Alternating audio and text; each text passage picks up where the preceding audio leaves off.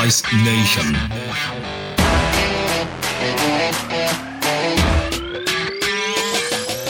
Greetings, orthopedic aficionados and pugilism fans. Great word, and welcome to another hard-hitting episode of Device Nation. And yes, that music can only mean one thing. We have officially made it to the top step of the behavioral influence stairway, behavior change and influence. Congratulations, you made it. Great quote. Nobody is going to hit as hard as life. But it ain't how hard you hit, it's about how hard you can get hit and keep moving forward. Sage wisdom from Rocky Balboa. Today's guest is going to punch you in the face with some words of wisdom and inspiration. Motivational speaker, author, consultant, blogger, podcaster, did I mention she's an orthopedic surgeon, Dr. Vonda Wright. You're going to want to hang around for that. Well, we've spent quite a few episodes going up the behavioral influence stairway developed by former FBI BSU chief and friend of Device Nation, Dr. Greg Vecchi. And here we are at the top. So you've asked questions, actively listened, shown empathy, developed rapport and trust. Now you have influence. Now, if you're an FBI agent, behavior change and influence is the hostages were released. The gun was put down. If you're a surgeon, you just booked a case. If you're a medical device rep, you made the sale. It's amazing how many jobs there are out there that fit into this stairway model. So today we're going to look at three things while we're at the top of the stairway. What a view from up here. Number one is, how do we keep that zone of influence, so to speak? Number two, how can we lose it? And lastly, is there anything besides doing the previous steps poorly or trying to skip a step that can keep us from ever reaching the summit and achieving peak rep? Well, staying in the zone of influence. This is actually pretty straightforward, as I have learned from hyper successful reps in this space. They intuitively know to set up residents at the bottom of the stairway. Disconnected from behavior change and influence, they instinctively linger in questions, listening, empathy, as the rapport and trust just continues to build and build over years and years and years. Behavior change and influence just happens as a natural byproduct. Isn't that true for any relationship, by the way, not just sales?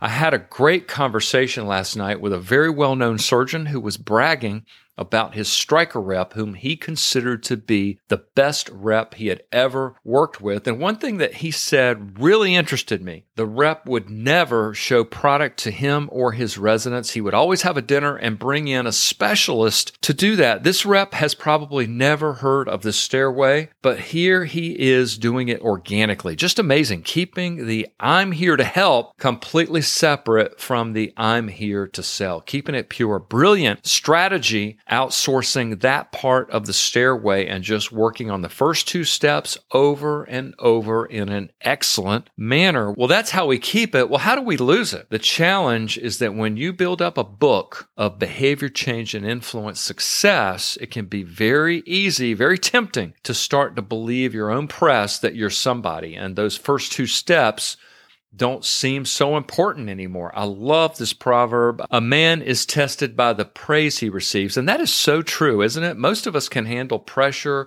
stress, travail, but how many can handle praise and success? Well, many can't.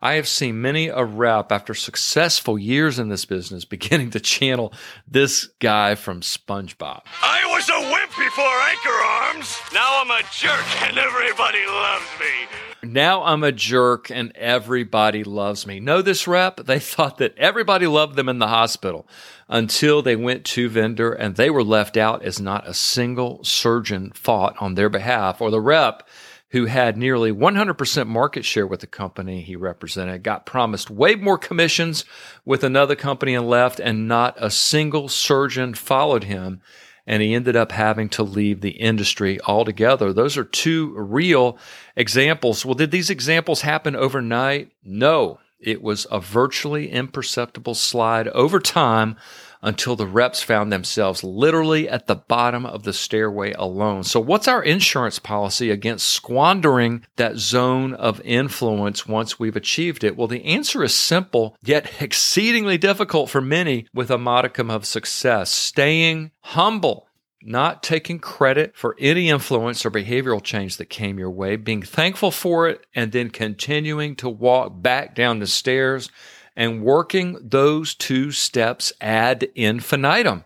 When you think you don't need to do this anymore because your sales rep of the year and your president's club ring is full, you are moving out of the zone and you don't even know it yet. Well, lastly, is there anything that can keep you from ever seeing behavior change in an account, from ever getting that sale? Yes, you can't control other people, says this married man. Some customers are very happy in their current situation and just won't change unless there's a man-made disaster. There may be product issues. There may be relationship issues.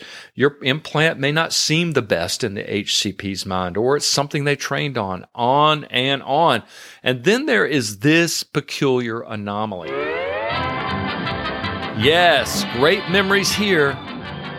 When I was a kid, Saturday mornings were the least productive 5 hours of my entire week. Saturday morning cartoons, that was truly my time to shine, sitting in front of the TV with a bowl of cereal that had so much added sugar in it that running a spoon around the bottom was akin to dredging the intercoastal waterway. It's a miracle I do not have diabetes. Those were magical moments. The Jetsons, Screwy Squirrel. I love Tex Avery cartoons. Just insane. Three Stooges, Fat Albert was always discouraging because you knew it was the end of the line. It was the last cartoon of the day and there was a yard to be mowed. But one cartoon that stood out to me was the Merry Melodies franchise.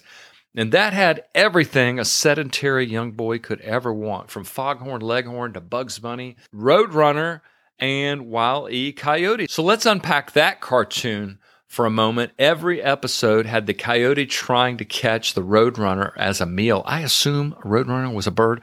He would use creative means to do so, from Rube Goldberg-esque contraptions. Check that out sometime, by the way, Rube Goldberg machines. Just a genius, to invariably employing the Acme catalog of gadgets to help him in this exercise in what would be futility. Every time an Acme gadget was employed, it would end up backfiring with the coyote, invariably falling into his own trap or falling over a cliff. Well, one gadget in particular was the portable hole, a complete defiance of physics, which is why I thought it was so funny. You take this flat black disc, put it anywhere you want it, and there you are. You have a hole, a bottomless hole that hopefully the unsuspecting Roadrunner is going to fall in. Well, you probably guessed it, that every time Wile E. Coyote put it on the ground to catch the Roadrunner, he would invariably end up falling into it himself. So you're thinking to yourself, what does this have to do with never seeing behavior change in your customers? Well, one thing I've learned from doing this job as long as I have is that some customers, and there's not a lot of them, but some possess a portable hole that gets pulled out right before behavior change and influence. They will allow you to access to pretty much the entire stairway, going out to dinner, having a great time. We're singing the fun song. Yes, I'm going to try one of those. And us reps, being the hopeful creatures we are, think we are mere millimeters from a sale. It's so close, we can smell it, and we're putting it on Salesforce.com. And just when you think that you're just about to look lovingly into your customer's eyes at the altar, exchange rings, and walk down the aisle as your manager throws rice, out comes the portable hole and you fall right back down to the bottom of the stairway. I thought we had a trial case. Well, guess what, Sherlock? There never was a case. But there is a great meeting at a West Coast ski resort next month that this customer would love to attend on your dime. So that's something, right? Wrong. Well, what's the takeaway on this anomaly? There are some customers that will never allow behavior change, but they sure do enjoy the attention and being courted, and because they hate conflict and want to be liked, will never be straight with you about their intentions. How do we avoid these budget-draining, time-sucking distractions? Ask around with reps you trust. It pays to be nice to your competition. I'll say that again. It wasn't until after I popped out of one customer's tornado, found myself 3 counties over, that I began to listen to other reps and found out it was happening to them too. A teachable moment that doesn't ever need to happen to you now that you know the secret of Saturday morning cartoons. And a teachable moment for me as well, as I hate conflict and will inadvertently lead car salespeople along if I'm not careful, not wanting to dash their hopes. I can do the very same thing.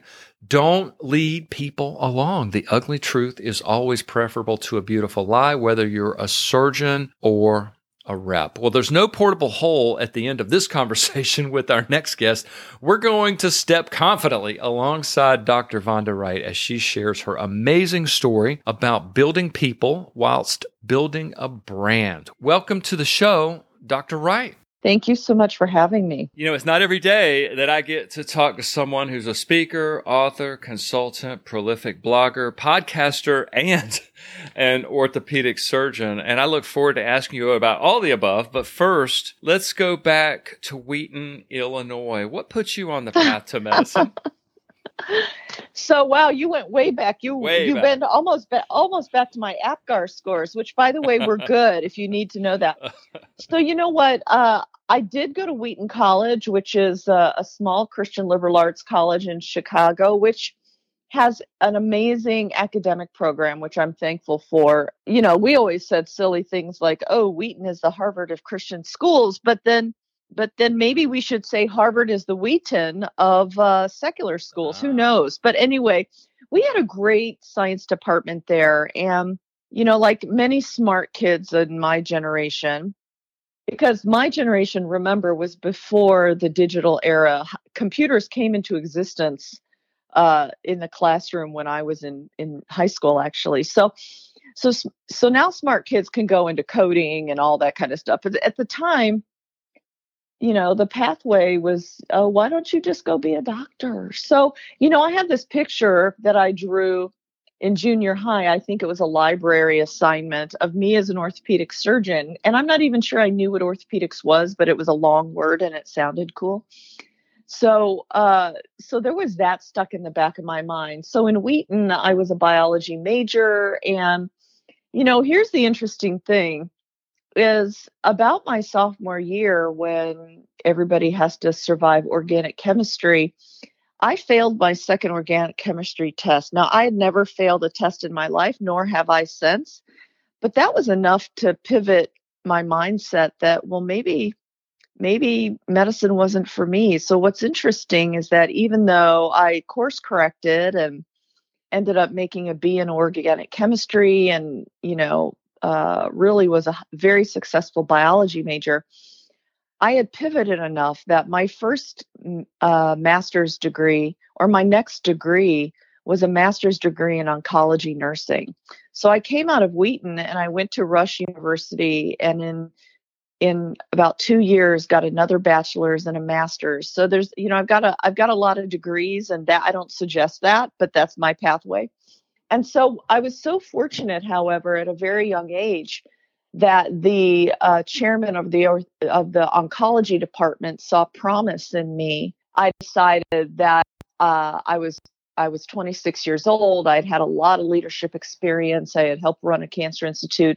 Medical school, I decided, was next. And then lo and behold, I went to the University of Chicago. So then I was fortunate to get into a really spectacular orthopedic residency program at University of Pittsburgh under the guidance of everybody's favorite Dr. Freddie H. Fu, who really, it was a place where opportunities abounded, right? There was an expectation of leadership.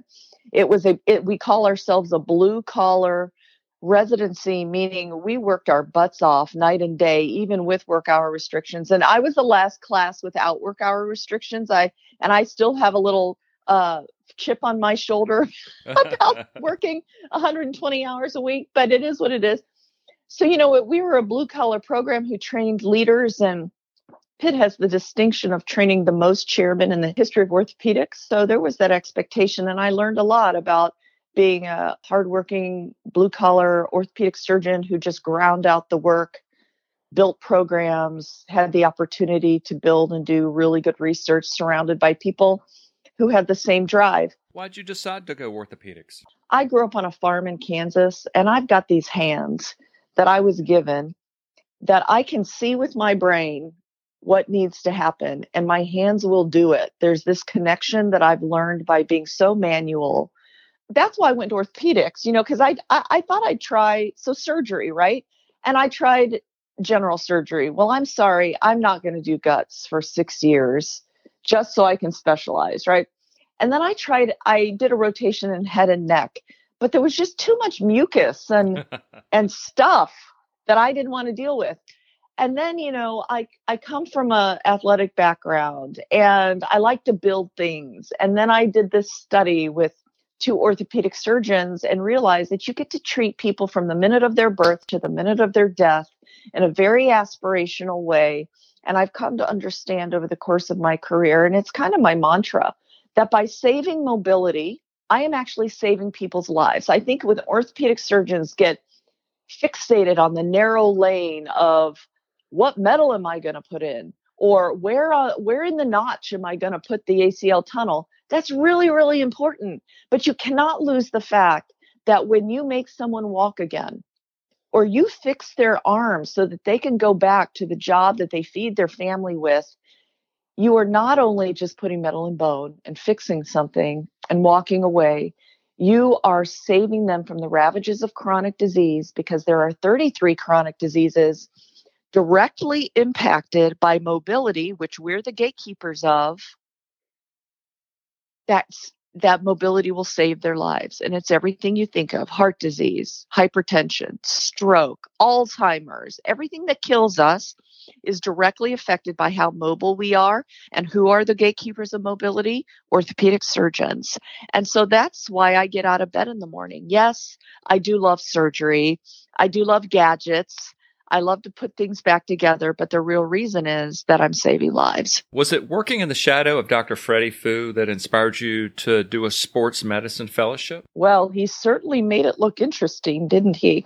Well, you know what? Given that I was an oncology nurse, I actually always thought that I would probably do oncology. Right. However, the reality of oncology and orthopedics is that there are only about 125 orthopedic oncologists in the country, and you must be in an academic center. And it gives you very little flexibility. So there is that one factor. The second factor is, in sports medicine, you get to treat people of all ages and skill levels, right? If you do total joints, for instance, usually you're confined to 60s, 70s, 80s. And as long as they walk again, that's enough, right? Right. So I wanted to treat people with tools that would help them aspire to the life they envision, right? And whether you're a peewee I come from a hockey background, and peewee is an actual division. A peewee in your backyard or on little ice, or you're on a ball field, or frankly in the boardroom, there is not a place where sports medicine is not applicable. Because the same performance that we squeeze out of professional athletes and teach our college and high school athletes, those same principles of performance are what we teach executives in our executive performance programs. So it's all a continuum of how to aspire to optimize your performance while minimizing your injury. I believe you've been out in practice for 15, 16 years, and you've seen all sides of the equation: private employment, private practice, academic. What's it been like building a practice over all those years? Well, you know what? I think building a practice, whether you are in academic medicine, which I was for so long, or in a employed hospital situation, or now even in private practice, it's all basically the same steps. And I talk to young surgeons about this all the time, because it's certainly something we don't learn. The business of medicine is certainly something we don't learn in medical school or residency. We're so busy learning the technical skills. And the steps are these. In orthopedic surgery, the funnel, if you will, of patients to take care of is different than in other fields, and especially in sports medicine. Only 30% of people that come to any orthopedic surgeon in sports medicine come from direct physician referral. 30%. So building the relationships with your PCPs and the PTs and the other types of staff is critical, but it's only 30% of your business. A full 50% of the funnel for business in sports medicine comes from the public. So if you are businessmen out there, you're thinking B2B, which is doctor to doctor, 30%, B2C, which is consumer, business to consumer, is 50%. So that if I don't get out there in the community and know everybody and become embedded and speak to the Rotary clubs and speak to the Chamber of Commerce and build business relationships and refer to PTs that are not actually owned by my hospital, I am not going to capture the 50% of business that I need, right? And then the last 20% is miscellaneous from somewhere. So relationships are critical when you're building a business. Some of it is marketing, and that's another relationship, right? It's at this point, it's not just print marketing, it's digital and geo-tracking and know where your potential patients live and what they read and how to pop up on Pandora, right? How to pop up on Pandora when they're listening to their playlists. All those things are critical for building practices now. And it doesn't matter which environment you're in. And I've used all these tactics in all three environments that I've been in across the almost 20 years of my career.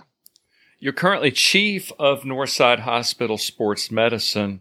What are your thoughts on building and leading groups of surgeons? Well, you know what? Let me tell you that I just finished building Northside Hospital's orthopedic surgery department. And in 3 years, we went from 4 surgeons to 25 clinicians in 15 locations because Atlanta is such a huge metroplex. And the hospital was so committed to serving the environment. They put great resources behind this. So, in that short amount of time, we established nutrition, physical therapy, all the surgeons we needed, non-operative doctors, physical therapy, and leading them was pure joy because I am a servant leader, meaning, yes, I'm a leader who sets a strategic vision and the timeline and the pathway. But then what I do is I invest the time and the wherewithal to hire the very best people because it is a fallacy for a physician leader to believe that they can do anything on their own. So what I did after I set this framework is I brought with me 3 astounding people from University of Pittsburgh. I recruited from all over the country.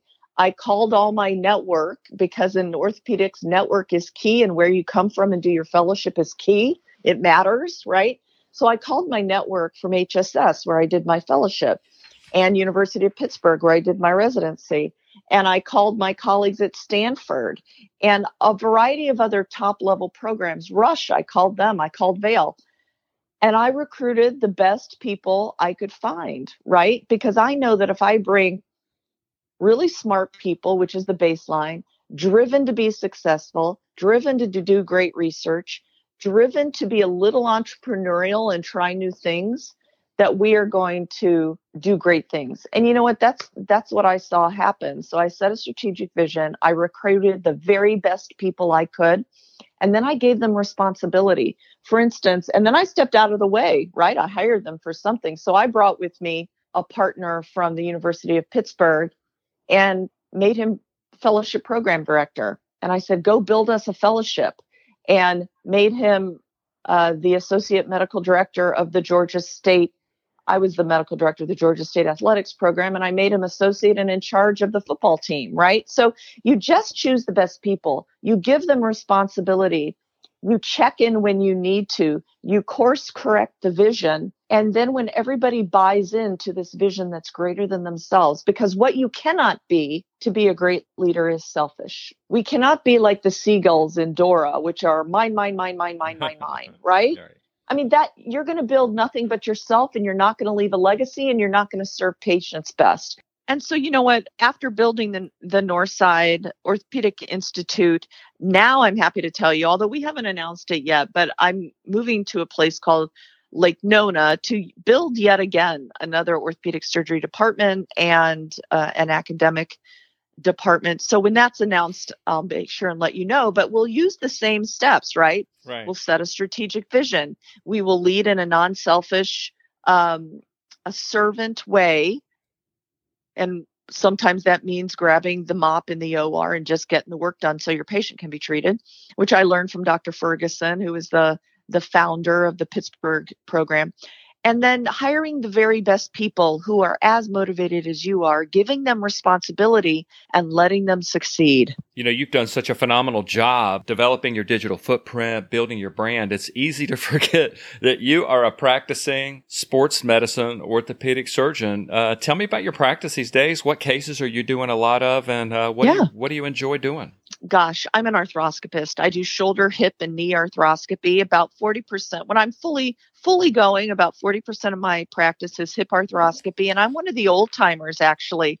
I was fortunate to inherit Dr. Mark Philippon's hip practice when he left University of Pittsburgh. So I've been doing it since way back then. And I love the way hip arthroscopy has really led from the front in terms of validating their outcomes tools, evaluating new techniques, addressing biomechanics early on, but not exclusively. So I do hip arthroscopy, I do shoulder arthroscopy and reconstruction, and I do knee arthroscopy, everything from a simple meniscus to multiligamentous reconstruction and cartilage repair and reconstruction using all the new orthobiologic technology. So, it's a rich, and I posted the other day about, if the joy is after 20 years, it was something like, what brings you joy? And for me, even after 20 years, I still sing in the hallways of the OR and I give hugs when my patients graduate.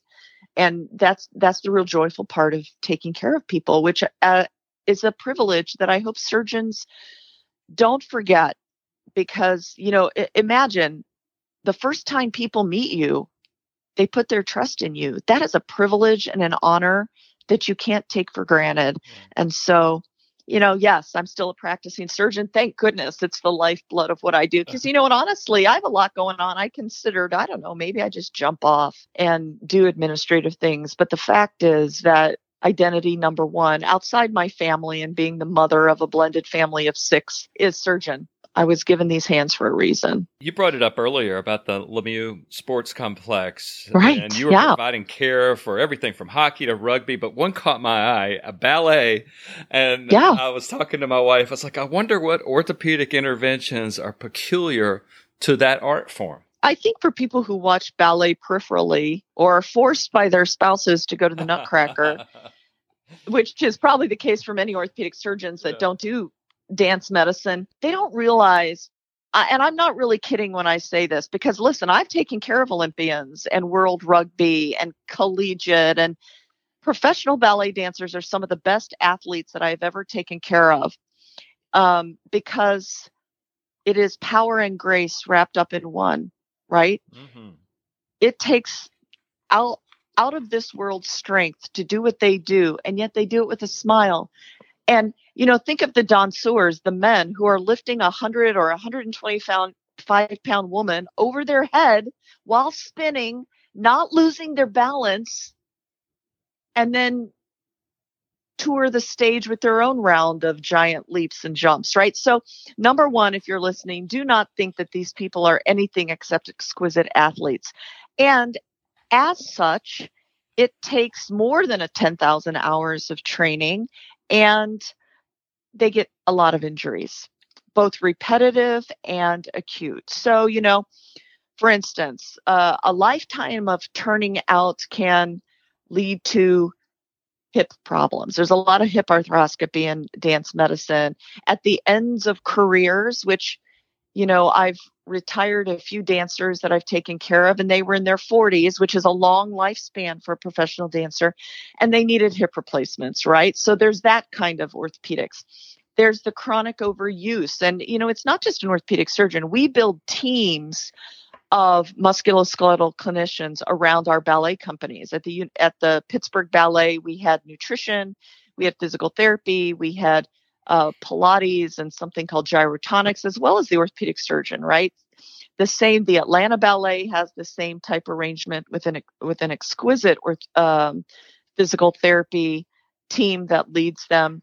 And I see that here in Orlando, although I'm not really involved with them yet. So it takes teams of clinicians to take care of these exquisite dancers, and they get chronic wear and tear. They get overuse injuries. They pop tendons. They get really tight because, they use one set of muscle groups. They get stress fractures of their tibias because their calves are so strong from being up on releve, which is what it's called when you're up on your toes, right? Right. And so any injury you can imagine any other kind of athlete having, dancers have too. You've received so many honors in your career thus far. AOA Emerging Leader, Atlanta Magazine, 500 Most Influential People, Wise Woman of the Year. Congratulations on all of them. Anything in particular that you're really proud of thus far in your career? I'm honored that, and I haven't won that many honors. You're nice to say all that. I know lots of surgeons who have more plaques on the wall than me, but I think what it recognizes is consistent hard work that's done for the benefit of others. And I'm proud of that. I'm proud that I'm one of only 6% of women in orthopedic surgery. And when I started, there were only 3%. And yes, we've doubled, I'm proud I survived it, right? Because it frankly has not been easy. But so I'm proud of that. But what I'm also proud of is something I try to teach young surgeons and, frankly, women in particular, is that if you want an opportunity, you have to be brave and strong. I call it strong and courageous to throw your hat in the ring, suggest yourself for it, even if you don't think you're quite ready. You're a smart person. Orthopedic surgeons are some of the smartest people that get out of medical school. You will figure it out, but you must have the strength and the courage to throw your hat in the ring. So I am proud of the fact that I threw my hat in the ring to become medical director of the UPMC Lemieux Sports Complex, because I might not have been tapped on the shoulder. Wow. But I threw my hat in the ring, and it was recognized that I had the ability to do that. It was the same with becoming the founding chief at Northside. I just didn't wait for somebody to tap me on the shoulder, because I don't know, some people get tapped on the shoulder all the time. That's never been my experience. And we can talk about mentorship in orthopedics if we want to, but so I threw my hat in that ring. They reached out and I pursued it. And I think that's something I'm really proud of, that I have created the career that I envisioned and didn't wait on anybody just to make it for me. Because at least in my case, that doesn't happen. Let's talk about mentorship for just a second, since you brought it up. That, to me, is hand in hand with servant leadership. And I'm just curious, any thoughts you have on it? It's got to be really rewarding. Well, one of the real joys of my career in academics is to be able to mentor not only young doctors coming up, but I had the great fortune to do my research. I always had a research assistant, whether it was a medical student who took a year off, whether it was someone trying to get into medical school and took a year to do research to help them do that, or in a variety of situations. I've always had somebody like that. And it's been a great joy to me because all of them, without exception, have gone on and reached their goals. And part of that comes from just being a sounding board. A part of being a mentor is opening doors or showing people doors that they didn't even know existed. But it's more than mentorship, right? When I talk about the concept of finding your way in a career, I talk about mentors, sponsors, and champions. So mentors are people who teach you what to do, or you are asked questions and you give suggestions. And sometimes it's introductions, right? Right. A sponsor is someone who's not actually a mentor. You have a relationship with them, but when opportunities come up, a sponsor might say something like, "Oh, hey, why don't you ask Kevin to do that for you?" Someone suggests you, puts you into the position where opportunities could arise for you. So that's a sponsor. A champion is the person, when there's an opportunity, they pick up the phone, they call the other chairman or whoever, and they lay their reputation on the line for you. They say, "Hey, other chairman, this is Vonda Wright." And now I have a relationship with the other chairman, right? I say, "Hey, Joe, this is Vonda. You need to hire Kevin." And based on my championing you, you get an opportunity because I have risked my reputation for you. And so while I have not had, frankly, the honest truth is I've really not had any mentors who pulled me up through the ranks. I think men in orthopedics are much better than women at this. So for instance, when you become the president of one of our societies, you get to choose the program chair from your network to build the whole program, whether it's the Academy or the AOSSM or ANA. And your mentor usually chooses one of their mentees. So I've never had somebody in my career that does that for me. I've had great opportunities, and I'm so thankful for UPMC. Don't get me wrong. But I have had some profound sponsors and champions who pick up the phone and say, Vonda is the person to do this. You must hire her, right? So I love being a mentor in a chronic way, right? It's a mentor is kind of a longer term relationship, but I'm so fortunate to have had sponsors and champions. And so as I counsel the people I teach or the people who come to me now for true mentorship, we talk about the concepts of sponsorship and champions and making the relationships with people who would do that for you in the future. Great stuff. I was taking notes on that one. You brought up earlier about throwing your hat in the ring, and you've certainly thrown your hat in the ring in the digital realm in a big way. Most podcasts don't make it past 15 episodes, and I counted 67 coming from your direction. Tell us about the show, Hot for Your Health, and what's it all about? I love that you've asked me all about my orthopedic career, but part of it, I'm a Renaissance person, and I have, it's just the way my mind works. I have a lot of ideas. And so here's the differentiator, right? There are some surgeons, and we all know them, and thank God for them. They are blue room surgeons. They eat, live, drink, die, sleep in the OR. They'd rather be in the OR lounge than go home. That is their lane. That is where they thrive, right? That's true. That's true. There are people, we all know them, and thank God for them. And I love surgery, and I am in the OR as long as I need to be in the OR. And I'd love going there. I'd love to go there. Frankly, most surgeons would rather be in the OR than in clinic. But I am also a Renaissance person, meaning I have a lot of other ideas. I'm entrepreneurial at heart. I like to do public speaking, which I do all over the world. And so in 2012, I started a nonprofit called Women's Health Conversations, knowing that women make 80% of all the healthcare decisions in this country for themselves and everybody they touch. So listen, surgeons out there, if you want to build your practice, get in front of the moms because they're the ones that make the appointments and decide who comes to you, frankly. So anyway, back to the story. So I decided I needed to get in front of the most powerful demographic for healthcare in this country, and it was the women. So I started this nonprofit and started creating all this amazing content because I have the fortune of having a wide network of smart, savvy doctors who are great teachers. And I just started calling them and I said, come speak at my conference, come speak at my conference.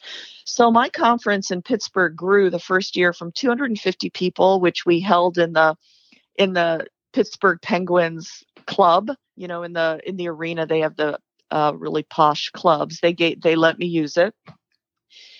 In year one, 250 to nearly 1,000 people every year until I left Pittsburgh. And we had a reach of about 6.6 million listeners on our various digital channels. Well, we had all this great content. So initially, I just repurposed it as a Hot for Your Health podcast because once was not enough for people to hear from these brilliant doctors. Right. And so basically that's what Hot for Your Health does is it connects the public with the great speakers we have, not only for Women's Health Conversations, but now I have spun off a membership community called Ageless Life, and it's spelled AJLES period LIFE, because all of my research has been in musculoskeletal aging. And what I've discovered by studying masters athletes who refuse to sit still is that we can be healthy, vital, active, joyful until far into the foreseeable future. And any orthopod who tells their patient to just grow up and act their age, stop doing what they're doing, is frankly, guys, that's a cop out. And you're asking your patient to sit still until they die. When we know that mobility is the key to healthier living, right? So I've spun off Ageless Life based on my research. And so I've added that content to Hot for Your Health. So it just perpetuates. The more interesting people you have on, the more interesting people who want to be on. I get emails several times a week from people who want to be on. So it's just a great way to spread great information. But the reason I called it Hot for Your Health is because Women's Health Conversations demographic was initially 40 to 60-year-old people, which is fantastic. However, if I'm going to change the health of this country through the work that I do, I need to reach the younger people. So I started throwing these Hot for Your Health parties, which is a mixing party. I would invite all kinds of techies and all the social people. And then right in the middle of the party, we would stop the party and we would allow 5 biotech firms to pitch for 7 minutes to the public. Because my philosophy was, if I could fascinate people with biotech and the future of health and what's so cool, or in other words, what's hot for your health right now, then they would be more committed to their own health. And so that's the genesis of this. It just wasn't some name I wrote on a napkin over coffee. Yeah, because I have found over the years that I can give all the advice I want, but people have to really engage and want it for themselves. And so these are all my desperate attempts to improve the health of this country, right, inside and outside of the OR. Well, part of that is a blog that you've done. You've written on additive manufacturing, machine learning, stress management, great stuff. Where can listeners connect with you to find this content? Several places. So my website is Dr. Dr. Vonda Wright. There's stuff about my speaking, which I'm happy to do for anyone interested in talking about rethinking how to live and prosper, how to age in an amazing way. You know, lots of financial houses hire me to talk to their producers and their clients about how to live longer and prosper. So you can find out about my speaking on Dr. Vonda Wright. You can read all my blogs on a variety of topics. It's, you know, I've just added the ability to send me x-rays on there. So, you know, even there's a little clinical stuff on there. So Dr. Vonda Wright. Then I am really active on Instagram. My handle there is, I have 2 of them. One is Dr. Vonda Wright, which is where you're going to see stuff about women's health. You're going to see pictures of my husband, who's a 2-time Stanley Cup champion, and all his antics. You're going to see just life stuff there. But I also have a orthopedic Instagram, which is Ortho Sports MD, because I found that my general population wasn't that interested in the blood and guts of surgery. So when I do post surgery, it's on the Ortho Sports MD Instagram. And then, of course, I have a YouTube channel. You can find me there. And then remember, I talked about Women's Health Conversations. If you're specifically interested in all the amazing stuff we're talking about, that has a website, Women's Health Conversations. It's on Facebook. It's on Instagram. So there's lots of opportunities. Well, one question I got to ask when I survey all these opportunities, how do you function with no sleep? Well, now listen, remember when I told you that I was the last class of residents with no work hour restriction? Right. The sad truth that came out of that is knowing that I am completely capable at a high level of functioning for 41 hours. Wow. Because remember, I don't know how long you've been in this business, but remember, we used to come in to round at 4 or 5 in the morning, operate all day, stay on call all night, get up again, or probably never go to sleep, frankly, operate all day, and then finally get to go home when the team went home at 6 or 7 or 9. And so that equals about 41 hours. And at that point, I know I did it long enough, 7 years of residency and fellowship. I'm done, right? I kind of crash after 41 hours. It's when the writing goes off the page. You know, we used to hand write notes and the writing started. So I know I'm capable of that. And so even today, when I need to pull that out, I pull that out. But here's the thing. Remember, what did I say about leadership? You set a strategic vision and you surround yourself with very capable people. There you go. And let them work. So to accomplish everything I accomplish, I set a strategic vision and I surround myself with capable people who can help me do the work. So there's the secret. I hate that you made me let it out, but I don't do each and everything myself, but I set the vision and let smart people go. Well, one thing you do yourself, you talked about blue room surgeons. I want to talk about the green room for a minute. You've been a guest medical expert on CBS, NBC, ABC, CNN, The Doctors, Dr. Oz, Device Nation. Any stories from the green room? What's it been like? Well, actually, you know what? I love it. And if there's any TV producers listening, I sure would love my own show because I can frankly pull it off. But you know what? What's fun is getting to talk about subjects I love and knowing that 5.5 million people, for instance, are going to be benefiting from medical education, right? Because I got to tell you, some orthopedic surgeons have always viewed me with a little bit of skepticism and raised eyebrow, thinking, what is she doing? But here's the reality. Medical education is so important to me that I realize that if in a typical Blue Room week, I may see 100 patients between my various clinics, the people I bring to the OR, I'm only capable of changing the lives of 100 people, right? Only 100 people get to hear me say, well, we're going to help you with your arthritis, but it's not just about putting a cortisone shot in the knee. Frankly, I don't put many cortisone shots in the knee. We have an entire pathway of how to get you out of arthritic pain. And it really doesn't have anything to do with cortisone, right? Mm-hmm. But if for me to communicate that most broadly, I need to get in front of people and writing books. I've written 5 books for the public. Being on TV, being on the radio is the way to educate the public. And when I started, lots of people raised their eyebrows. Now, the good news is that now digital media marketing, being on the radio is pretty common for orthopedic surgeons. So, but I've been fortunate to get to be on TV, and I just love it for the reasons you've talked about. And something that's really exciting to me is after I commented and explained Tiger Woods' injuries to America on the Today Show, I now have gotten the opportunity to be there every month since then and really present great topics about mobility and about changing the way we age in this country. So it's a privilege that I don't take lightly, but the point is medical education, right? It's to help this country live better, which is what we all want to do as doctors. You know, that's a real passion of yours. I see it as a common thread in a lot of what you do, active aging and mobility. What drives you in that area? Where does that passion come from? Well, you know what? I think there's a myth in this country that aging is an inevitable decline from the vitality of youth. You know, we're a youth worshiping country. But there's a myth that we go from this vitality of youth down some slippery slope to frailty in aging, and that it's a myth that you can do nothing about it. It's a cop-out, frankly.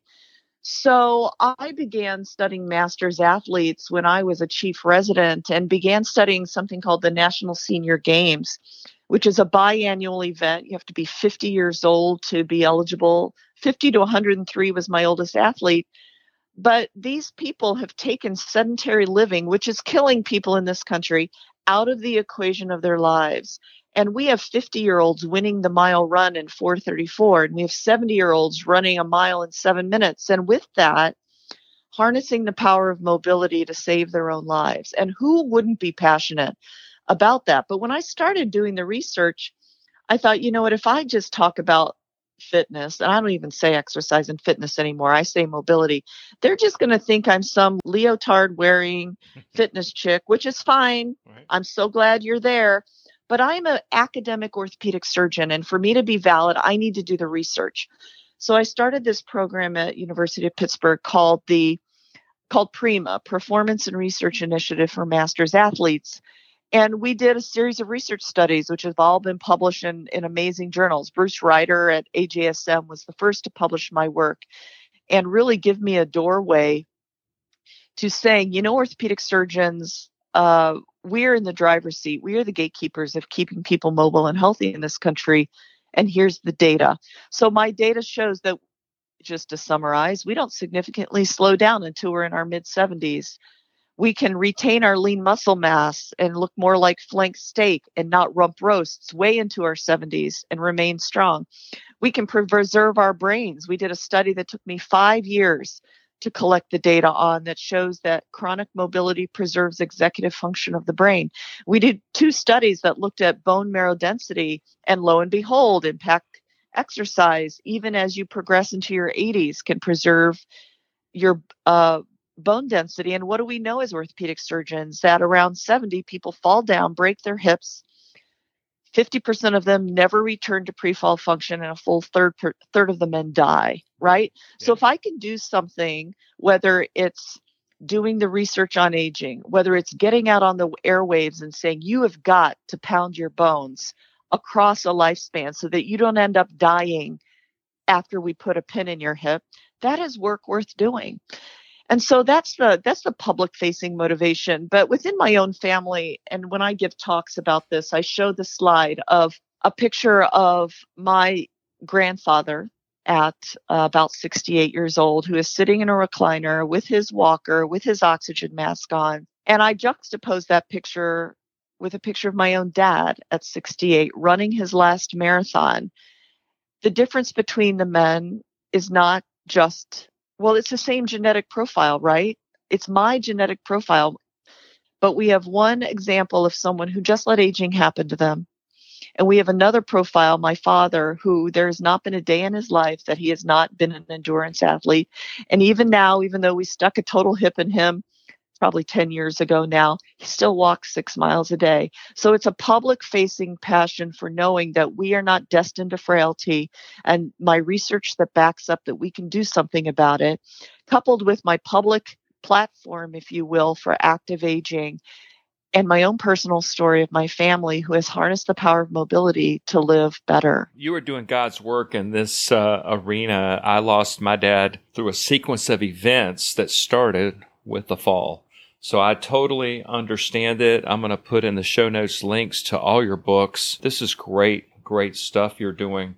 Are there any shortcuts to be had here? I know a lot of the men in the audience, we have advertisements directed at us about all these therapies, HGH, testosterone, whatever, to kind of help nature along in that aging aspect. Is it snake oil? Is it got any value? Any merit? What do you think?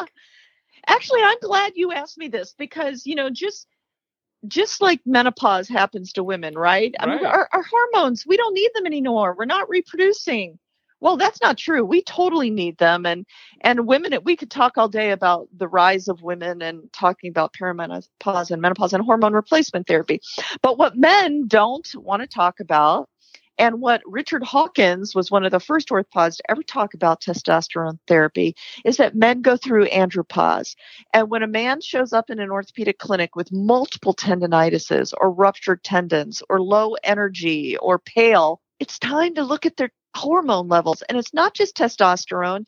It's also estrogen and thyroid and a battery. If you're not feeling like yourself anymore, or you're gaining weight in your belly and you're looking like an apple instead of an athlete, it is okay to seek out a doctor who will measure your hormones. And sometimes you have to go to integrative medicine docs because not all PCPs do it. But what I want you to do is buyer beware. You can't the supplement industry, even though being a multi-billion-dollar industry, is unregulated. So you can buy any bottle of sawdust labeled as vitality supplement, and you'll be taking chopped up tree. So what I want you to do is evaluate what you're doing. Do not be so desperate for feeling better that you don't choose the right experts or you just get something off the shelf. So yes, I think you should investigate it. If you can't find someone in the first doctor who will address it with you, find another or call me. I'll direct you. I'm happy to take emails because just like women need hormone replacement therapy, sometimes men can benefit from androgen replacement. And now listen, I want to warn you, no study of testosterone therapy has ever shown that you can become hypertestosterone, right? But they can bring you up to normal levels so that you feel better. Great advice. While you're dispensing advice, any advice for the surgeons in the audience that are struggling, looking at the digital realm and how do I even engage? It's overwhelming. Yeah. All the different things I could be doing just to make the public in my area aware of what I'm doing. Any thoughts on that? So I think it's critical for all surgeons, whether you're employed or not, to have your own website and to create your own brand voice. Because if you do not take control of the way you are described, you are allowing someone else to talk for you. And I don't know any surgeon that likes to be spoken for. So you need a website. And if you don't, and I'm going to make a lot of hospital administrators mad now, but I'd say a website outside of the hospital website because they have very different goals than you do, even as an employed surgeon. And there are lots of avenues for that. And listen, I do take emails. I have a business email, which is vonda@vondawright.com. And if someone is really serious about this, I will hook you up with my network of resources. So you need your own website. I suggest that you get control of your Google business page. Now, that may take you hiring someone, and I have a resource for that if you'd like, but you need to make sure that when you type your name into Google, which your patients do, that the right place comes up. And it's not just Healthgrades or whatever, third site that you can't control. You can control your Google business page. So that's number one, get your own website. Number two, take control of your Google business page. And then listen, you're a surgeon. I suggest that you fork over a little money to hire a digital media expert to set up your Instagram, your Facebook, or whatever contact you think you can handle. You do not have to do it yourself. You can write it off as marketing. And why don't you get an expert so that you're not just tooling around? And, time is money. Calculate what you make an hour. And if it's worth the time for you to figure it out yourself or spend a little money while you are then in the OR to hire an expert to do it. That's my 3 pieces of advice, but it's critical. Who wants to be spoken for? Not me, obviously. If you want to be the head, not the tail, lead the message. That's right. Not just respond to the message that's been handed to you. Right. Well, exactly. you have an amazing perspective on the reps in the audience, and there are many. Because I do. Your son is in that world, and I'm just really excited to ask you about this. What are your thoughts on the reps that have crossed your path over the years? What makes a good one, and what have you learned by watching what your son's been doing? I have been fortunate to be with some really great reps. Now, just for clarity, there are many orthopedic surgeons who have huge consulting contracts with the companies, right? I don't. I'm bringing you my perspective from a very clean place. I've never been paid by anybody. And therefore, my relationships with them are pretty pure, actually. So my oldest son, Patrick Taglianetti, has been co-distributor for Smith & Nephew in Pittsburgh for his entire career since he got out of college. And the relationship that was crafted included Smith & Nephew housing a rep in the OR continuously. That was a full-time job, right? One person. So I was fortunate my whole career to have my son in the OR with me. And we tried to keep our personal and private lives separate. But that relationship with him or with the amazing reps I had in Pittsburgh with Arthrex, we're just so fortunate to have groups that are invested in us. Dave Hines is in Pittsburgh. I guess I'll mention all these names. And then we had great Stryker and Pivot reps. But it's not just about knowing them. It's nothing about being taken out to dinner anymore, because God knows I can buy my own freaking dinner, right? And I don't need you to buy me pens. Although, once before the rules really cracked down, one spine company, I don't even know why they did this. They sent me to a conference in Vail to learn about spine, which I gladly participated in. But since then, gladly. But since then, rules cracked down and I don't take any relationship money. So my relationships with the reps are just that, relationships. I come to depend on them for the technical aspects of their gadgets. It doesn't mean that I don't know how to use them, but my OR staff doesn't always know how to use them. And I can't, in the middle of a technical surgery, teach my OR tech how to load the whoozy-whatsy, right? So I rely on my rep not just to open it or hand it to the person who opens it, but to really be technically adept. So reps out there or distributors out there, do not send someone to a surgeon's OR who isn't technically sound. You get one chance, because if that rep shows up and cannot help me, they're not going to come back. Right. Because when I'm at a critical place at a surgery, I need the expertise they bring, right? Right. Number one. Number two, it is about the relationship. If I come to trust you and know you always show up, I don't have to worry about if you're going to be there for the start of my case.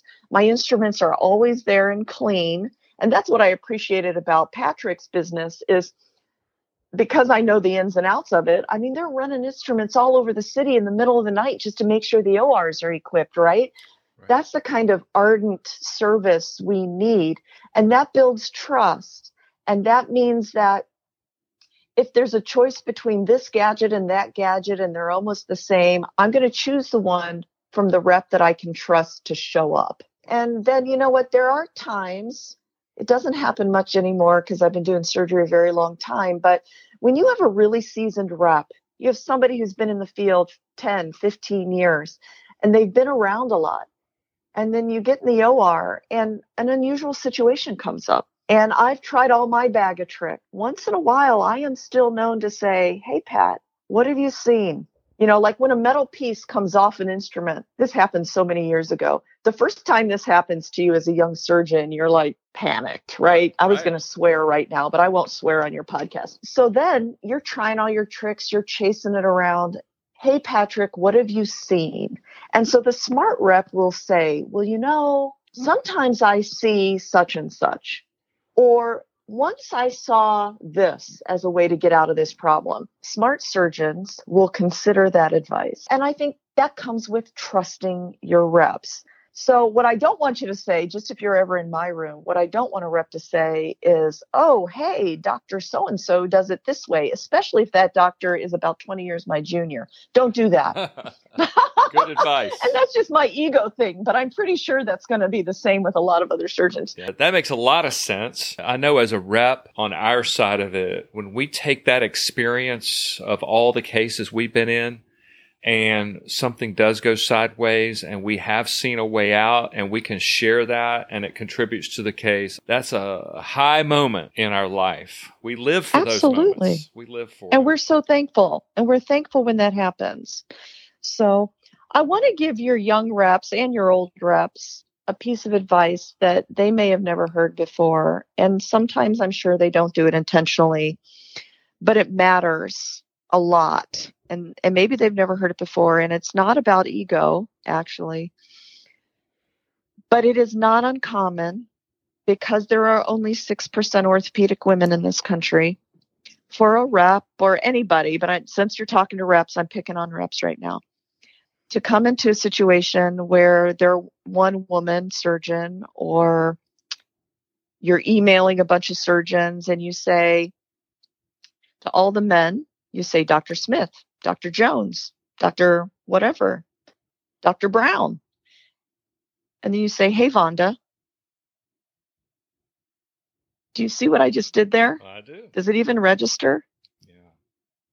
So, and you know what? I don't think it's malicious, but I'm going to tell you, reps, that it matters to us because we did the same amount of med school. We did the same amount of residency and fellowship. We engender the same trust from our patients. And whether you mean it or not, one way to lose the trust of your rep, of your surgeon quickly, is to call all the men in the room by their professional title and to say, hey, Vonda.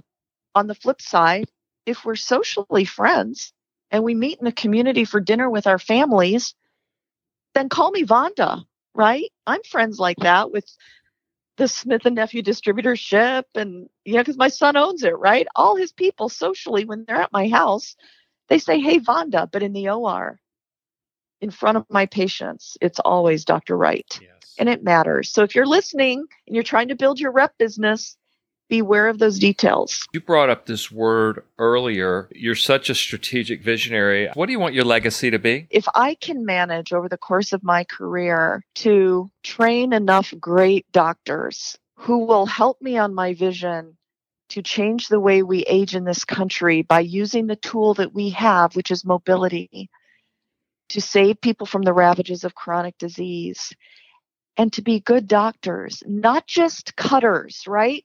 Right. We don't want cutters. We don't want people who would rather cut you than look at you. And there are surgeons out there like that. We want people who really go the extra mile to care. And if I can teach surgeons to be like that, and if I can take care of people like that, then professionally, that will be my legacy. And people will go around telling stories like they do about Freddie Fu, about how all my trainees will say things like I do, like, an MRI cuts you like a tomato, blah, blah, blah. They will repeat the things I've said, and I hope in a good way, to change the health of this country. That will have been work worth doing. You have been such an inspiration to me. Entrepreneur, orthopreneur, intrapreneur. You're doing so many amazing things right now. And I'm just honored to have gotten to hear your story and to be able to share with my audience all the exciting things you have going on right now. I really appreciate you. Thank you. Well, thank you, Dr. Wright, for coming on Device Nation to share your amazing and inspirational story with us. I believe a TV show is in her future. Dr. Wright brought up the technology to click a button on her website and upload x-rays to her. Sounds like the future, but My Medical Images can provide this free plug-in for surgeons today. Images on a disk are so 5 minutes ago. Patient images archived in the cloud and accessible 24/7 are the future. MyMedicalImages.com. Well, today was good. Today was fun. Tomorrow is another one. Thank you for that, Dr. Seuss. Really enjoyed having y'all around today and hope you have an awesome and productive week.